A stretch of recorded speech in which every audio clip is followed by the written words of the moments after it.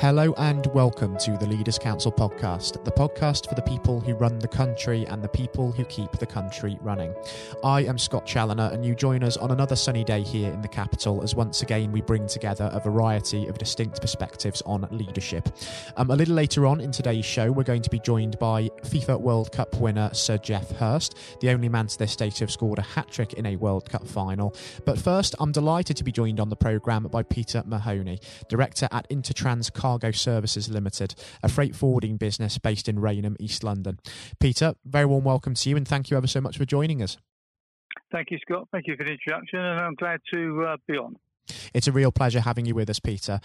Reason we're here, of course, is to discuss your take on leadership and really sort of bring that into focus. But before we begin, considering that leaders in business these days are probably facing one of the greatest challenges of our time, I think it would be remiss of me not to ask how the COVID-19 situation has affected your operations over the last few months. One can always say challenging. As I mentioned briefly, I wear two hats here, one of which is on the freight forwarding side, import-export around the world, and the other is obviously relative to food imports from South Africa.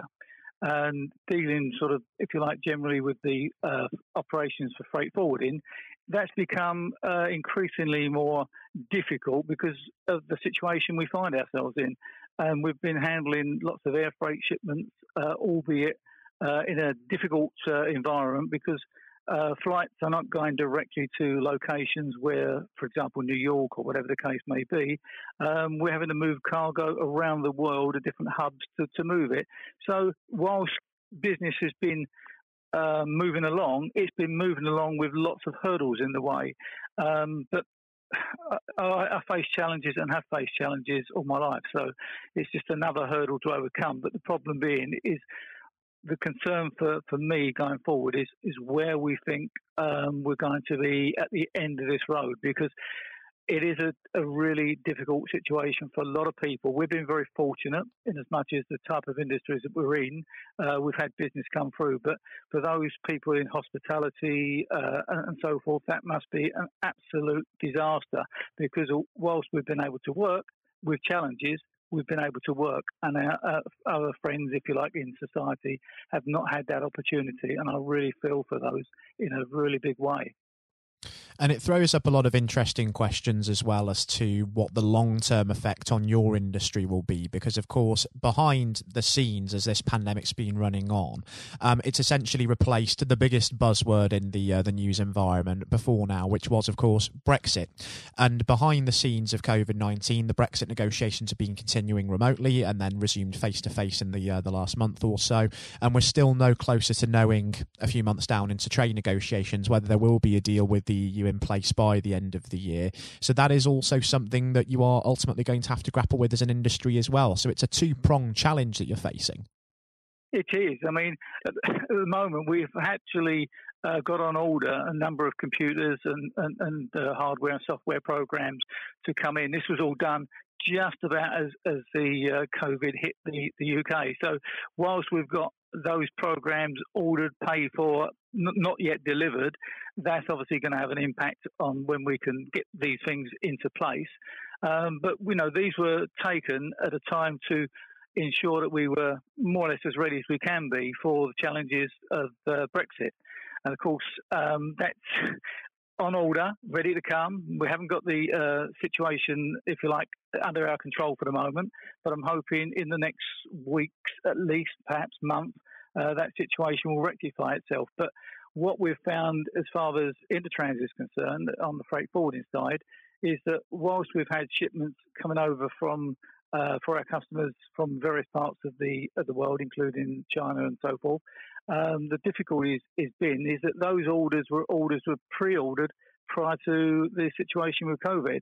Now, for the first time, we are seeing a number of situations develop whereby there's no longer repeat orders. People are not wanting to commit to future orders on this product because they don't know what the future is going to be.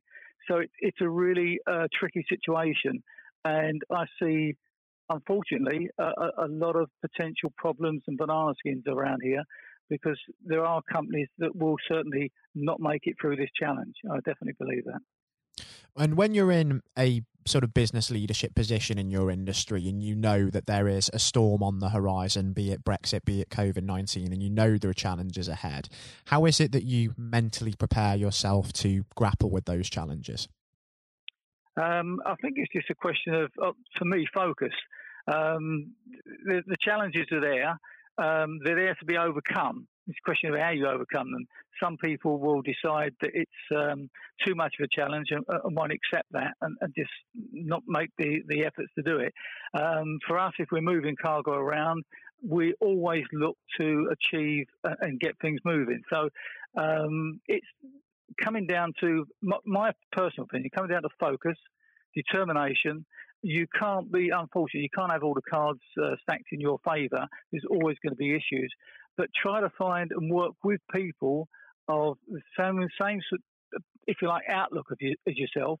But it is a situation whereby, for the moment, there are too many challenges and too many problems coming at the same time. And of course, with Brexit on the horizon, that's just another example of we've not got there. I mean, we all thought that, as you said earlier, this was going to be the main challenge this year, how we overcome that, how we move forward in a positive way. And everyone was looking, how do we plan? What's the best way of planning? My situation from planning is, obviously, I look at history. Everyone should learn from history. The problem is it's taught in a way that nobody looks back on history. I mean, all companies, all countries, they make the same mistakes. And if you just take a little bit more time to say, these things have happened before, there are issues that you can resolve and deal with. But unfortunately, it is a situation these days where not many people look back and challenge these things. And for us, it's all about making sure we're strong as a team. We're very fortunate because we've not had a situation where we've had to furlough anybody. We've had a couple of instances where people have been off because of their partners having COVID, etc. We've dealt with all of that. We've dealt with the challenges within that situation. So it's really just a question of making sure that we put in place enough areas where we're not going to be tripped up effectively, and try to work with a network of people that have the same ambitions and same challenges as us. So whilst there's lots of problems on the horizon, it's not going to be doom and gloom the whole time. The clouds will be there, thunder and lightning coming down, but the sunny days will come. It's really a question of, are you prepared? Are you ready for that? Hopefully, we've done enough to make sure we will do. We've been in business since 1978. I hope to continue a bit longer. And we obviously don't know fully what the longer term effects of Brexit will be on business until we know exactly what comes of the trade negotiations at the end of the year. But from the COVID lockdown period and what we've sort of learned from that, do you think that there are some features of the lockdown that could end up becoming a permanent fixture of the way that business does function in this country?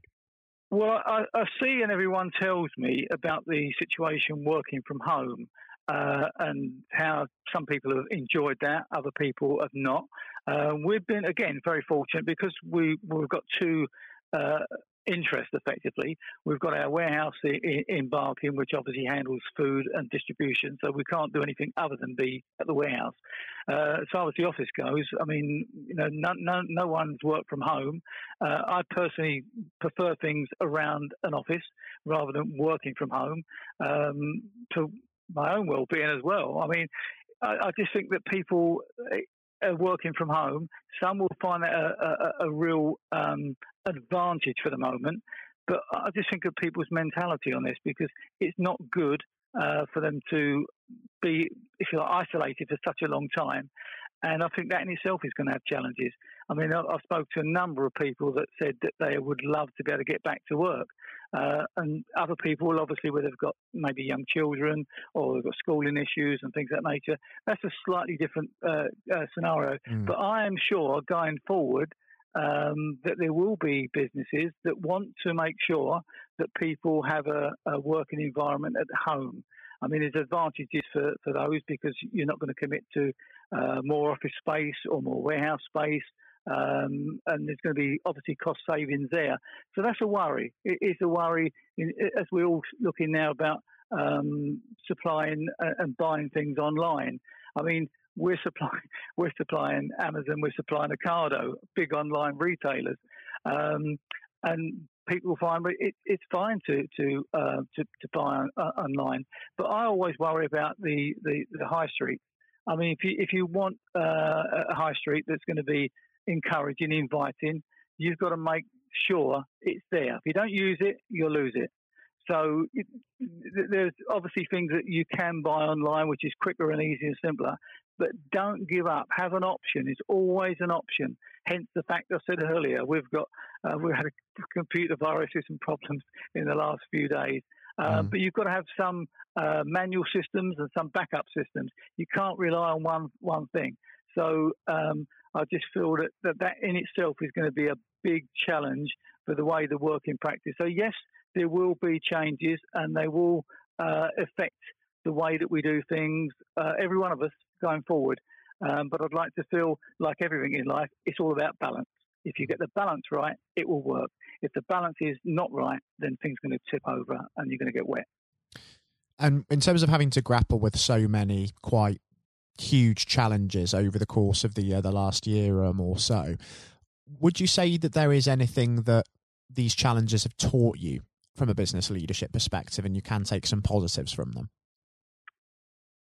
Me personally, no, because when I started business, we started in the worst case scenario. That was when there was massive strikes in this country.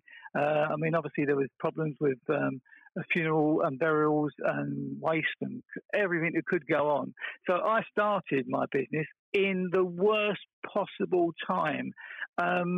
And I got business from people, and I got lovely letters from people saying that we provided an excellent service in very difficult circumstances. So if I've come into and I started a business at that particular juncture in my life, I didn't choose that juncture. That chose me effectively, and you just got to get on with it. And so no, I've been very fortunate. The fact that for me personally, it's a situation where I've faced these challenges before. They'll be here to be faced again, and not only by me but by everybody else in this world. So I've got no surprises. Never be surprised, because what thing is nice one day is going to tip up the next day. You just got to be able to pick yourself up and move on. And if you could, by chance, go back to 1978 when you first started the business, is there anything armed with the experience that you have now that you would have done differently? Yes, I suppose there's always things that you can do differently, because, I mean, it's a learning process. You think it's a bit like children, I suppose, that they think they know the answers. Every parent's probably had the arguments with their kids, as if you wasn't a child yourself. You didn't actually come into this world at that stage. You come as an adult, but of course, as you get older, you should get wiser. And I think that's why sometimes I got frustrated with the referendum result as well, because you got a situation where the young people seem to be blamed. It's all use old people who are causing all the problems. You're doing this. Well, as life teaches you, as you get older, you generally get wiser. You don't get more stupid or something. It is a situation where have some respect for people's views. And I've learnt myself in that situation. Some of the things I did, it's a bit rash and so forth. But that's enthusiasm, and I think you should never curb enthusiasm. You should always encourage it, but guide it. You show people what you can do. So yeah, I've learned quite a lot. I've got more patience now than I ever did. I never had a lot of patience, unfortunately. And as we spoke just briefly beforehand, I think one of the biggest frustrations for me, as we say at the moment, is most people, unfortunately, do not use common sense. They look at the computer. It's an easy option for them to say, I can't do it because. And I always say, look, you were born with gifts. You were born with the gift of sight, hearing, and obviously you've got a brain. Those are really important gifts. Use them. Challenge them. That doesn't matter. Computer's not always right. Somebody's not got the answer. And that's how you move forward and advance, by challenging existing structures, but never lose sight. Always use your common sense. Always try to find a common ground to be with somebody. From a lot of German friends of mine at that stage when I was involved with heavy trade with Germany, they taught me quite a lot as well. And one thing always says, always try to put yourself in the other person's position, and you'll see a different view. Just don't take it from your point. So I try to be, and I try to encourage other people to do exactly the same things. Not that I can't say they're always going to be right, but I must be doing something right because we're still in business since 1978, even over all the challenges that's come about. So hopefully that will continue going forward with the new challenges, overcoming COVID and overcoming whatever throws at us from Brexit. And thinking of the future, particularly over the course of the next 12 months, Peter, it's obvious that we are going to have to grapple with a new normal way of living and working, and we're also waiting anxiously for the result of the Brexit trade negotiations as well. So from a business perspective, what is it that you're hoping for, and what do you wish to achieve over the course of the next year? Well, I'd like to see, if it's humanly possible, a trade deal that is in everyone's interest. I mean, I just get frustrated sometimes when I look at the people in the negotiations on the EU side. Look, every single nation, every single person in those countries want to have good relations, good neighbours. And you'll get good neighbours by being helpful, understanding, and so forth. So there's obviously areas of compromise, but every single one of us wants to have free trade. That was the reason I voted all those years ago to join a common market. Anything to bring people together, to make a trade easy, not complicated, easy. That's all for it. If you start them for having barriers by putting up either by tariff barriers or other barriers, that's not a good sign. You want to have as much flexibility as you possibly can. And for me personally, I would love to see and have an agreed trading operation that's not going to hamper trade between all our European neighbours. I would love to see that happen.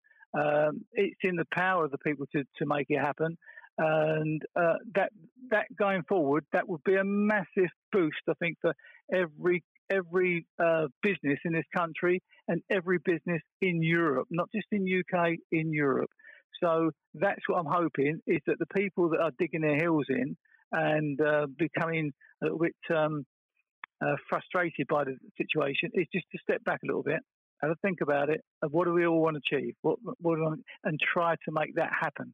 Compromise, but not necessarily at somebody else's expense all the time. Everyone's got to put their little bit in. If that comes out at the end of this situation and we've got a free trade agreement, then I think it's a wonderful opportunity for every nation in the EU to move forward. Let's certainly hope that that's not wishful thinking for sure, Peter. It would be fantastic if we could see that over the course of the next year. You've got to think positive, and that's my positive trait on that. And but if it doesn't, then obviously we'll make the best that we can to make these things work in that sense. Exactly right. We are just about out of time on the programme today, Peter, but I've got to say it's been a real pleasure having you join us today. And considering the many amounts of variables that there are still in this, both in terms of Brexit and in terms of COVID-19, I actually think it would be wonderful to catch up in future and have you back on the programme when the mist starts to clear a little bit more and we can just reassess exactly where we're at that point in time. Yeah, lovely, Scott. Ideal. And hopefully, as you say, in 6 months, 7 months' time, things will be hopefully different, and we've come to terms with the way of working as we are now, and COVID hopefully will be, if not behind us, but perhaps under control. That would be a welcome, because it is unfortunately dampening people's feeling. Dampening everything for them at the minute, their ambitions, and it just needs a cloud to lift. So I'm hoping 6 or 7 months' time we'll have a nice lift from common sense approaches in Brexit, and we've got some sort of controls, either with a vaccine or some way of controlling it better than we are at the moment. Let's certainly hope so. Peter, really enjoyed having you join us, and most importantly, until we do hopefully speak in future, do continue to take care and stay safe as well. I will indeed.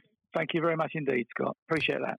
I was speaking on today's programme to Peter Mahoney, Director at Intertrans Cargo Services Ltd. And for those tuning in today as well, do please continue to be sensible and look after yourselves and others too, because it does make a real difference in saving lives. Next up on today's programme, I'll be handing over to Jonathan White for his exclusive interview with England's 1966 FIFA World Cup hero, Sir Geoff Hurst.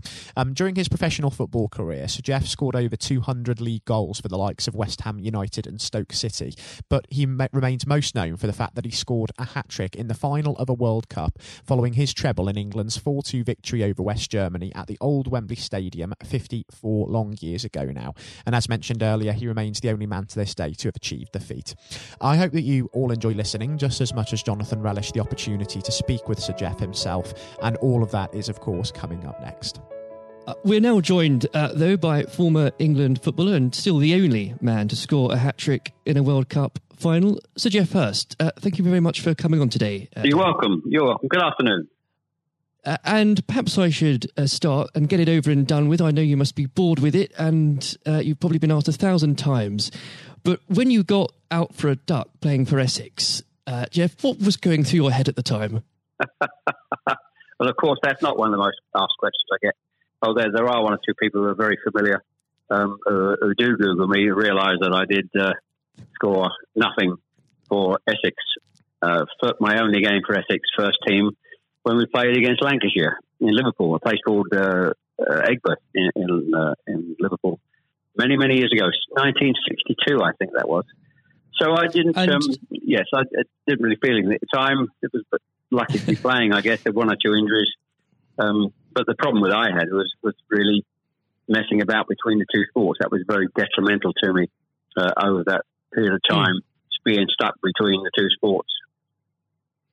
And I think for those that don't know, there's another world that might exist where Sir Geoff Hurst was a first-class cricketer and not perhaps a footballer. But whether it's business or cricket or football, obviously the importance of leadership, it can't be understated, no matter what form that comes in.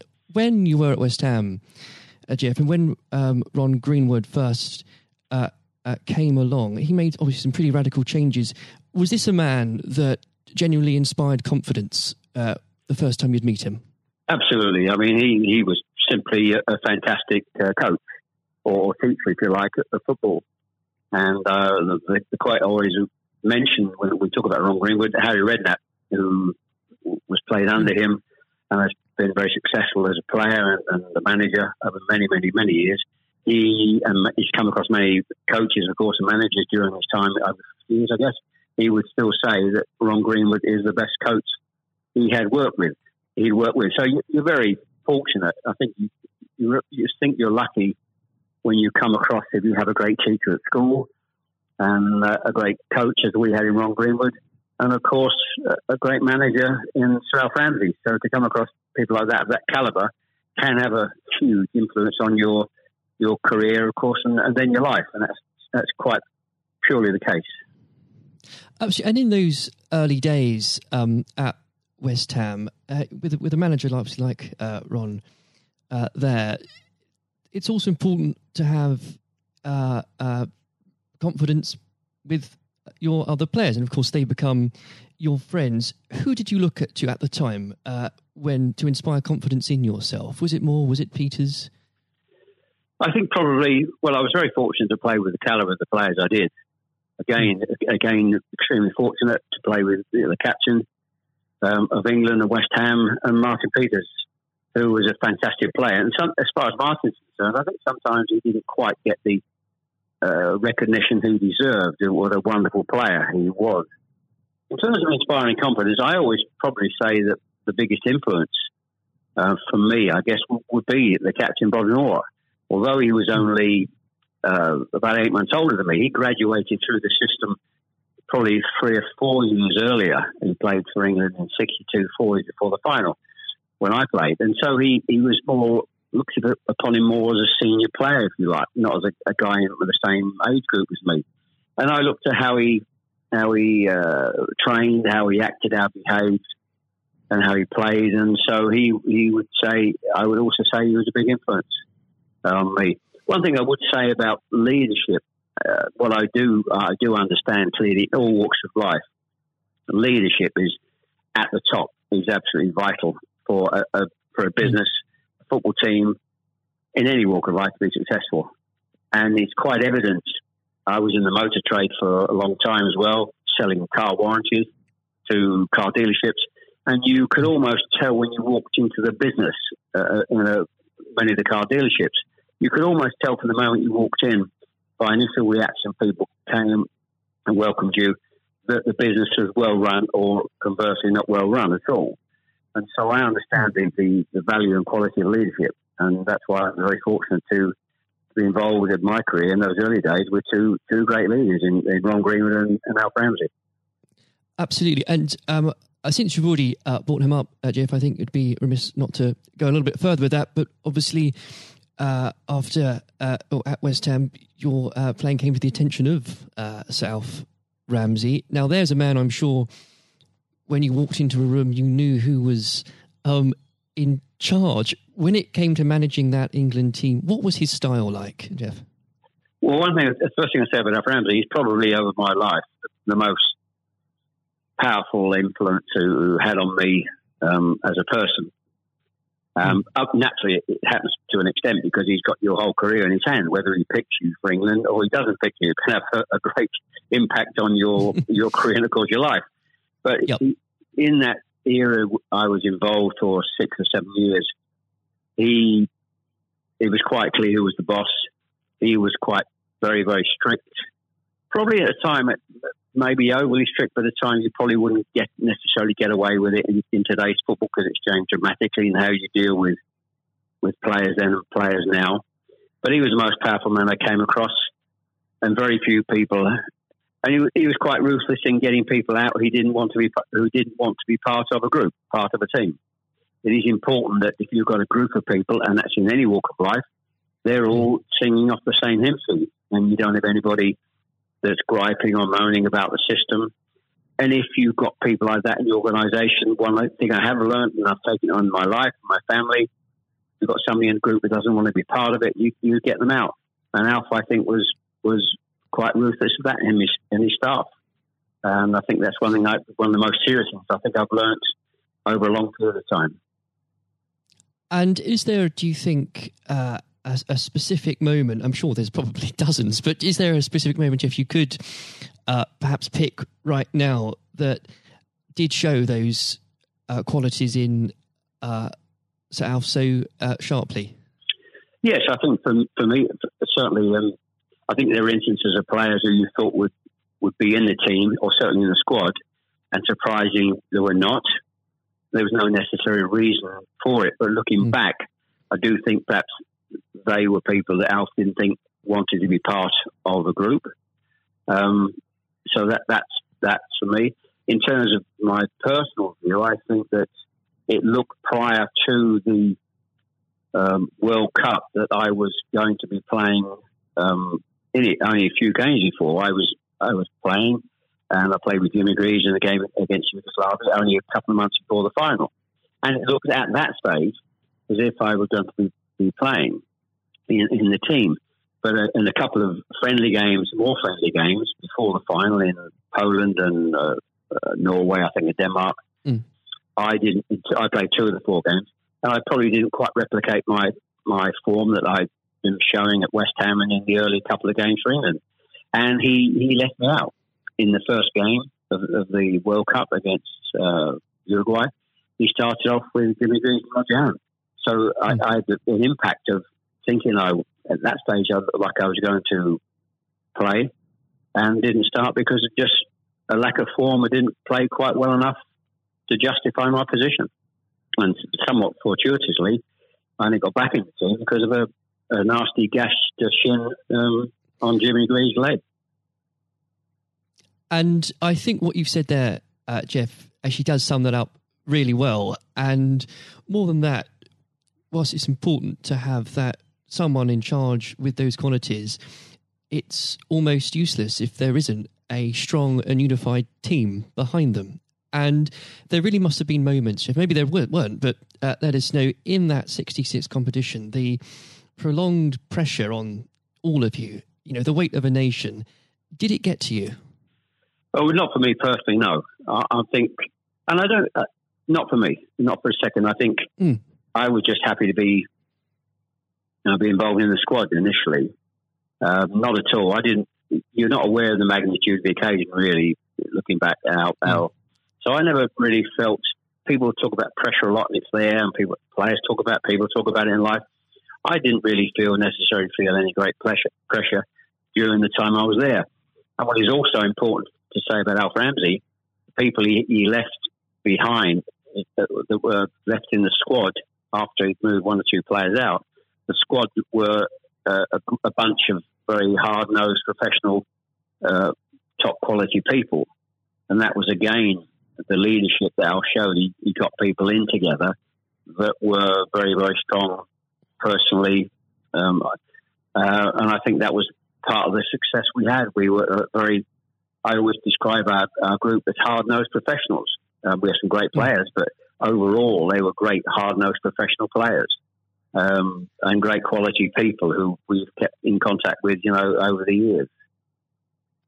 And Jeff, I've got to ask, and I'm not making this up, I've genuinely heard that people do ask you whether or not you realise there were people on the pitch at that moment.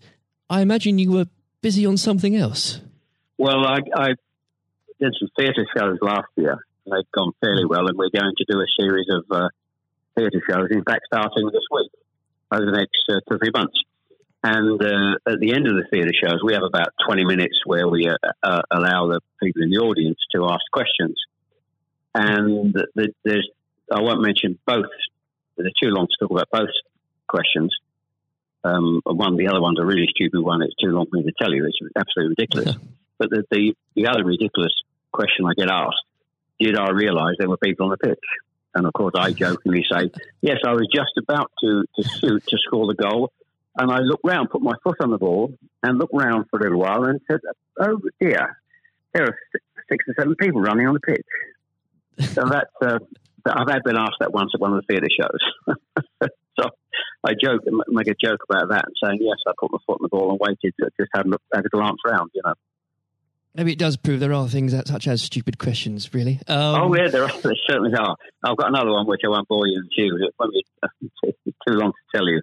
I was in a Jersey or Channel Line, Jersey or Guernsey 2 or 3 years ago, and most stupid, irrelevant questions, absolutely nothing to do with football whatsoever, which was absolutely, but I can use that now because it is quite funny.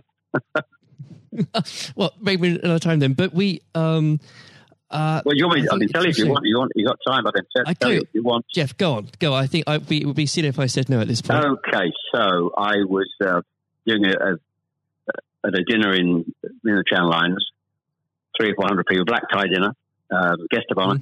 On this occasion, I was speaking for about 20 minutes, then allowing questions from the audience at the end of the evening.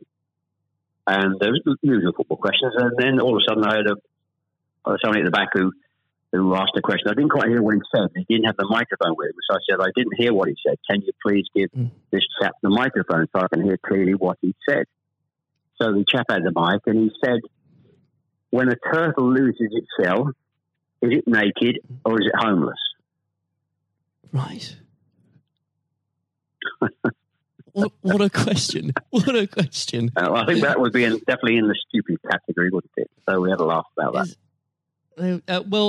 And you've got to have a patient of a saint, I think, sometimes to put up with things like that. But then again, I found it amusing. I just found it amusing. In fact, some of the audience found it highly amusing as well. So it did make me laugh that day. If you can put up with my questions, you can probably put up with anything. But there would have become a point, though, Jeff, I think you were a young man when obviously this happened, when you must have realised that teammates, began looking at you for leadership. Is that something that occurred to you, or did you just realise that by one way or the other, people actually begin to look up for you for inspiration? Well, possibly. That's never really struck me until you've actually mentioned it now, quite frankly. It's a new question. Does anybody look up to me? I'm sure perhaps there are people who pay you compliments of fans of West Ham and Stoke, and of course England fans who I think probably it would be very immodest of me to suggest I felt that somebody was looking to me for inspiration. You don't have to, but I will. It's okay for a third party to do it. Perhaps that may have been the case over the years. People look at you and maybe it has a helpful effect. But I do think you how you behave and set examples on and off the pitches, people must realise that has an influence. How you react and behave to situations on and off the field surely probably has an impact to younger players coming into the team latterly.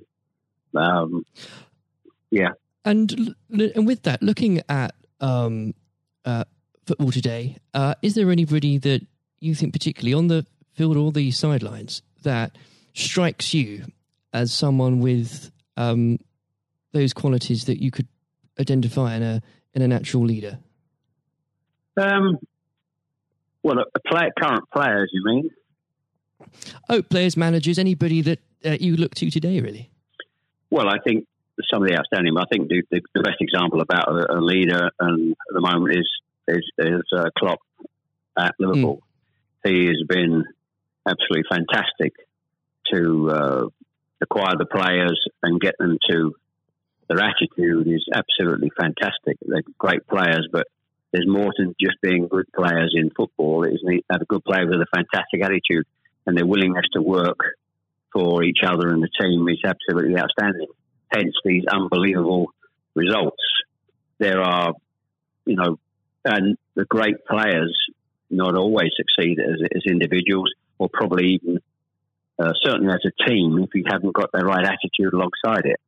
And they're probably, and that comes through the leadership. That's not just luck. Absolutely. That's absolute leadership. He'd be the best example, of course, in football terms today.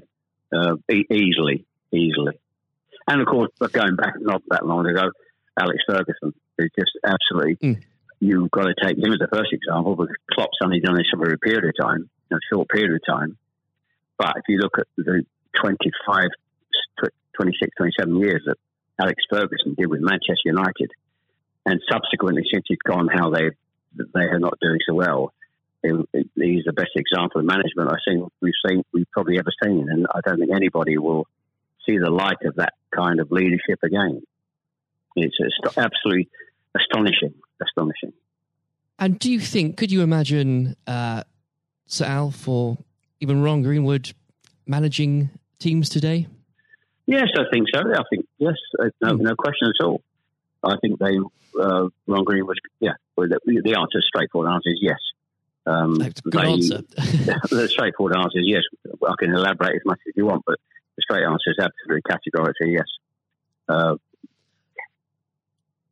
And with and I know if we could talk about this probably for the next hour or so, but I'm conscious of the time.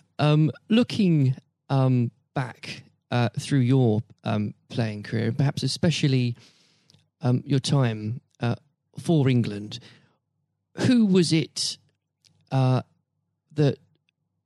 struck you more than anyone else on the pitch that displayed qualities of not just leadership but companionship and level-headedness that you think that have stuck with you all these years later? Well, I think I was very fortunate, and I wouldn't pick any one player out. I think looking at so many, and that's why we were successful, because we had so many showing all those qualities that you just mentioned throughout the team. I think that was outstanding, and it's an opportunity to talk about all of them in that breath. And there was nobody. And going back from an earlier question for me, all hard-nosed professionals, good teammates, good socially, and that's why we kept in touch with each other on our golf days every year up until about 5 years ago, of course, with the sadly dwindling numbers. We still got on. Our wives got on with all together all those years later. It didn't just finish after 66. That reunion, that camaraderie, that team spirit, getting on with each other lasted for a long, long, long time. And I wouldn't. When you put those questions and how you categorise those, I would pick every one of the 11 players who you put in that category that were like that. There was nobody else. They were all outstanding, and I think that was a big part. I can't stress how big a part that was. And I've said that many, many times for the success of the team. We have some great players. We have some great players, of course, but without the attitude alongside that, going back to an earlier question, we wouldn't have been as ultimately as successful. Exactly. Without that, the whole will never be greater than the sum of its parts. But with it, yes, the word is team. The word is team. Absolutely. And I always use the word team when I talk. Sometimes together, everyone achieves more, and that's the same in any walk of life. That's fundamental. And lastly, Jeff, looking if you were to give advice, and whether this is in sport or business or indeed any other walk of life, what would you identify, if you can, as the key tenet that you can't go without in terms of leading a team, no matter what that team is? Single-mindedness, dedication to the job, thinking about that role, that job in leadership all the time. It's a huge part of your life. I don't think you can switch off when you're in business at the top level or sport at the top level. You may, have a couple of weeks holiday, but I'm even sure if these top managers and leaders in all walks of life are away on holiday on a beach somewhere warm, I'm sure they will not switch off for 2 weeks and completely not think about their role as the boss of an organisation. And I think you're completely focused. You're always thinking about things, thinking about improvements, and it's just dedication and tuning your life to being successful. Excellent. Well, Jeff, on that point, thank you very much for joining us today. You're welcome. Very good nice to have a talk about this and just go over the past and just refresh my own memory about the quality of the players I grew up with. Excellent. Another time, it would be great to talk again. Thank you, Jonathan. Thank you. This has been the Leaders Council podcast. Thank you for celebrating excellence in leadership with us. I've been your host, Scott Challoner. Until next time, goodbye. Thank you for listening to our podcast. The views expressed within the podcast do not reflect the views of the Leaders Council of Great Britain and Northern Ireland, its parent company or subsidiaries, members of staff, or other guests of any other person therein associated.